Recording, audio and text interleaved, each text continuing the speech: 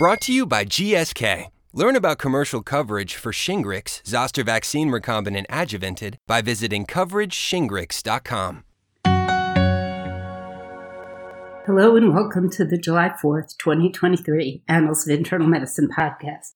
Happy 4th of July to listeners from the U.S. Let's get right to the summaries of what's new on annals.org so that if you're actually listening over the holiday, you can listen quickly and then go enjoy parades, picnics, barbecues, fireworks, and other 4th of July festivities. First is a randomized controlled trial that found that time-restricted eating, also known as intermittent fasting, produced similar weight loss results to traditional calorie counting in a racially diverse population of adults with obesity. The study also showed that participants who engaged in 8-hour time-restricted eating had improved insulin sensitivity compared to those in the control group. Many traditional weight loss diets involve counting calories, which can be cumbersome and difficult to adhere to. Consequently, time-restricted eating without calorie counting has become a popular weight loss strategy because of its simplicity. However, whether it's effective in producing weight loss, especially beyond the short term, is unclear. Researchers studied 90 adults with obesity from the greater Chicago area to determine whether intermittent fasting or calorie-restricted eating would be more effective for weight control and cardiometabolic risk reduction.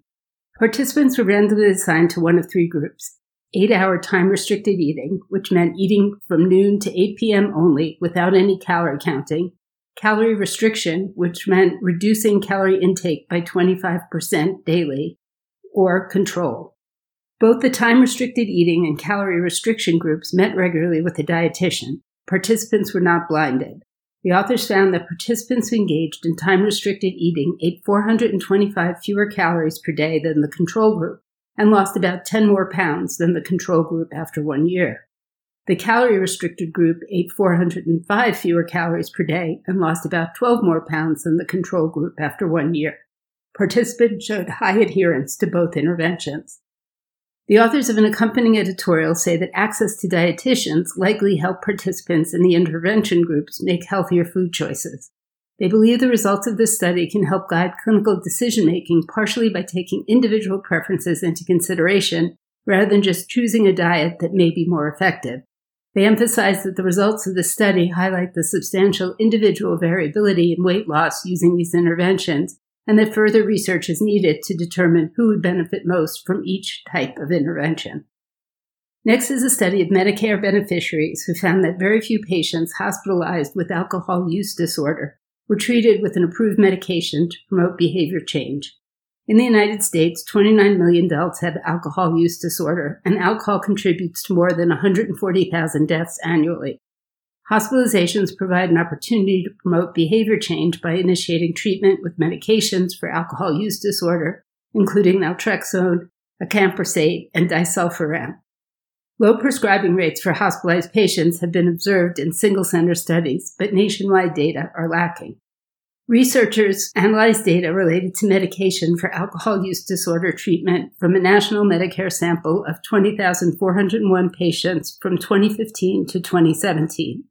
The authors found that only 0.7% of patients with alcohol use disorder documented during hospitalization initiated medication for alcohol use disorder within 2 days of hospital discharge, and an additional 1.3% initiated medication within 30 days of discharge.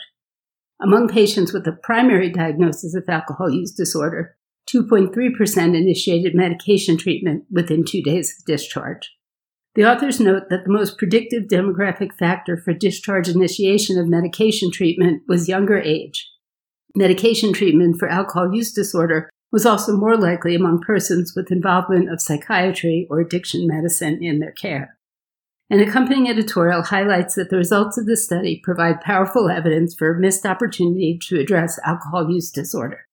The editorialists emphasize that health systems need to ensure ready availability of inpatient addiction medicine consultation, with consideration of telehealth consultation services for rural hospitals and those without sufficient local expertise in addiction medicine. In some patients who develop blood clots or VTE, there is no clear reason why the clot formed. In these cases, guidelines recommend treating with anticoagulation for at least 3 months. Thereafter, a lifelong decision must be made to either discontinue anticoagulation or continue it indefinitely.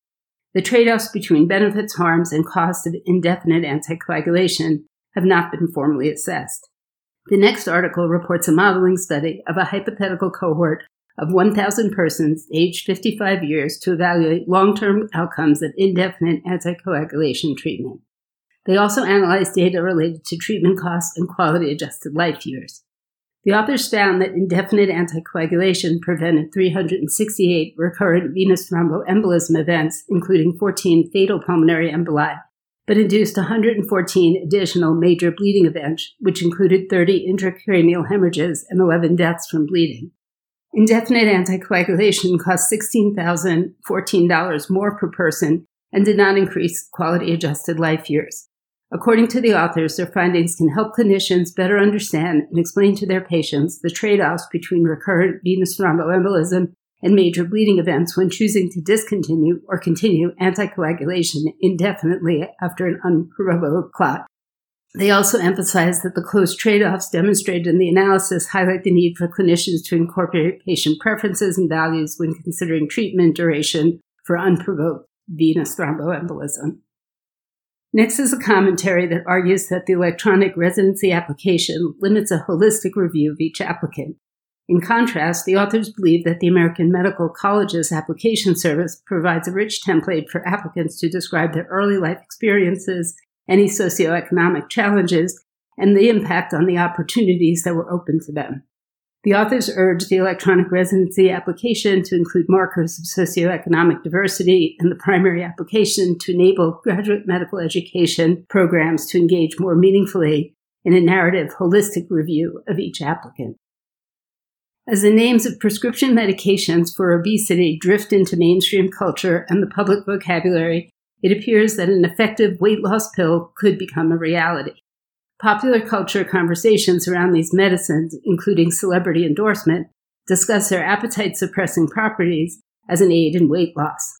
Authors of a new commentary discuss how these medications complement our current understanding of the neurobiology of obesity. Next is a report of a study of commercially insured adults with chronic non-cancer pain that found that state medical cannabis laws were not associated with receipt of opioid or non-opioid pain treatment, suggesting that legal availability of cannabis has not led to large shifts in pain treatment patterns at the population level. In the 37 states in the District of Columbia with medical cannabis laws, people with chronic non-cancer pain are eligible to use cannabis for pain management. It is hypothesized that legal availability of cannabis may lead to patients with chronic non-cancer pain to substitute cannabis in place of prescription opioid or non-opioid prescription pain medications or procedures. However, whether this is the case has been uncertain. Researchers studied insurance claims from 12 states that implemented medical cannabis laws and 17 comparison states to assess the association of such laws on receipt of prescription opioids, non-opioid prescription pain medications, and procedures for chronic non-cancer pain. The researchers found that in any given month during the 3 years following implementation, cannabis laws were associated with a negligible difference in the proportion of patients receiving any pain medication or chronic pain procedure. According to the researchers, slow implementation could contribute to the study findings. Diagnostic testing for SARS-CoV-2 is an important component in the fight against COVID-19, with at-home rapid tests providing a convenient way for people to test. However, the performance of rapid antigen tests for screening asymptomatic and symptomatic persons for SARS-CoV-2 infection is not well established. The next article reports a study that concludes that repeat testing in 48-hour intervals with a rapid antigen test may be required to rule out SARS-CoV-2 infection. This means that people testing for SARS-CoV-2 should exercise caution in public settings despite an initial negative result if they suspect they may be infected or have been exposed. The researchers studied 5,353 participants who were asymptomatic and negative for SARS-CoV-2 on study day 1 to evaluate the performance of rapid antigen tests. Rapid antigen tests were performed at home, and reverse transcriptase polymerase chain reaction tests were collected and shipped to a central laboratory for analysis. The sensitivity of rapid antigen tests was measured on the basis of testing once on the same day, twice after 48 hours, and thrice after 96 hours. Using the PCR test as a comparison, the data showed that the performance of the rapid test was optimized when asymptomatic participants tested 3 times at 48-hour intervals and when symptomatic participants tested 2 times at the same interval. False positive rates were low for rapid tests, suggesting that repeat testing is not needed for those obtaining a positive result on the first or second try. The researchers advised that while testing, people should continue to practice social distancing and wear masks when around others until repeat testing has ruled out infection. Long-acting injectable therapy for HIV infection holds promise for improving outcomes among populations with barriers to adherence, but currently it is only approved for those who have achieved virologic suppression with the use of oral antiretroviral therapy before initiating injectable long-acting therapy. Researchers from San Francisco General Hospital sought to examine the effect of long-acting antiretroviral therapy in publicly insured adults living with HIV who either had viral suppression and wished to switch to long-acting therapy, or people with HIV and viremia who struggled with daily pill adherence but expressed willingness to visit the clinic for regular injections. The cohort faced barriers to adherence, including high rates of unstable housing, mental illness, and substance use. Among 133 patients in the study, 76 were virologically suppressed when starting long-acting therapy, and 57 were viremic when starting therapy. All but 2 participants with viremia achieved viral suppression at 26 weeks, which is similar to outcomes observed in clinical trials.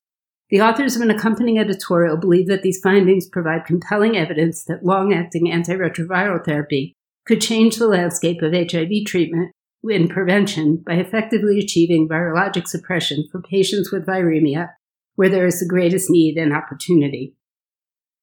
In the first months of 2023, more than half the states across the United States have sought to prohibit medical care for transgender and gender-diverse people. And by May 2023, over 15 states had passed bills restricting gender-affirming care for transgender youth. Next is a commentary that discusses how such legislation aims to curtail clinicians' authority to provide interventions that medical associations have endorsed as standard of care. Also new on Annals.org are the latest ACP Journal Club summaries and the most recent episode of the Annals on Call podcast featuring a discussion about diagnostic excellence. That brings us to the end of this podcast. Thanks for listening, and I hope you'll go to Annals.org to take a look at some of the new material I've highlighted. Thanks to Beth Jenkinson, Andrew Langman, and Bernie Turner for their technical support. Brought to you by GSK. Learn about commercial coverage for Shingrix, Zoster Vaccine Recombinant Adjuvanted by visiting CoverageShingrix.com.